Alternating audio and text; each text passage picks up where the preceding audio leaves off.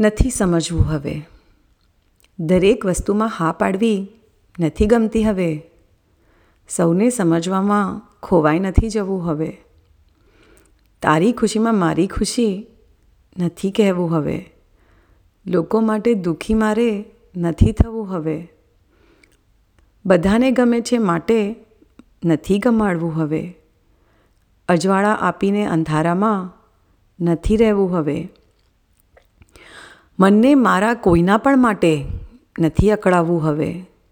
સાંભળીને બધાની વાતો નથી ચૂપ રહેવું હવે.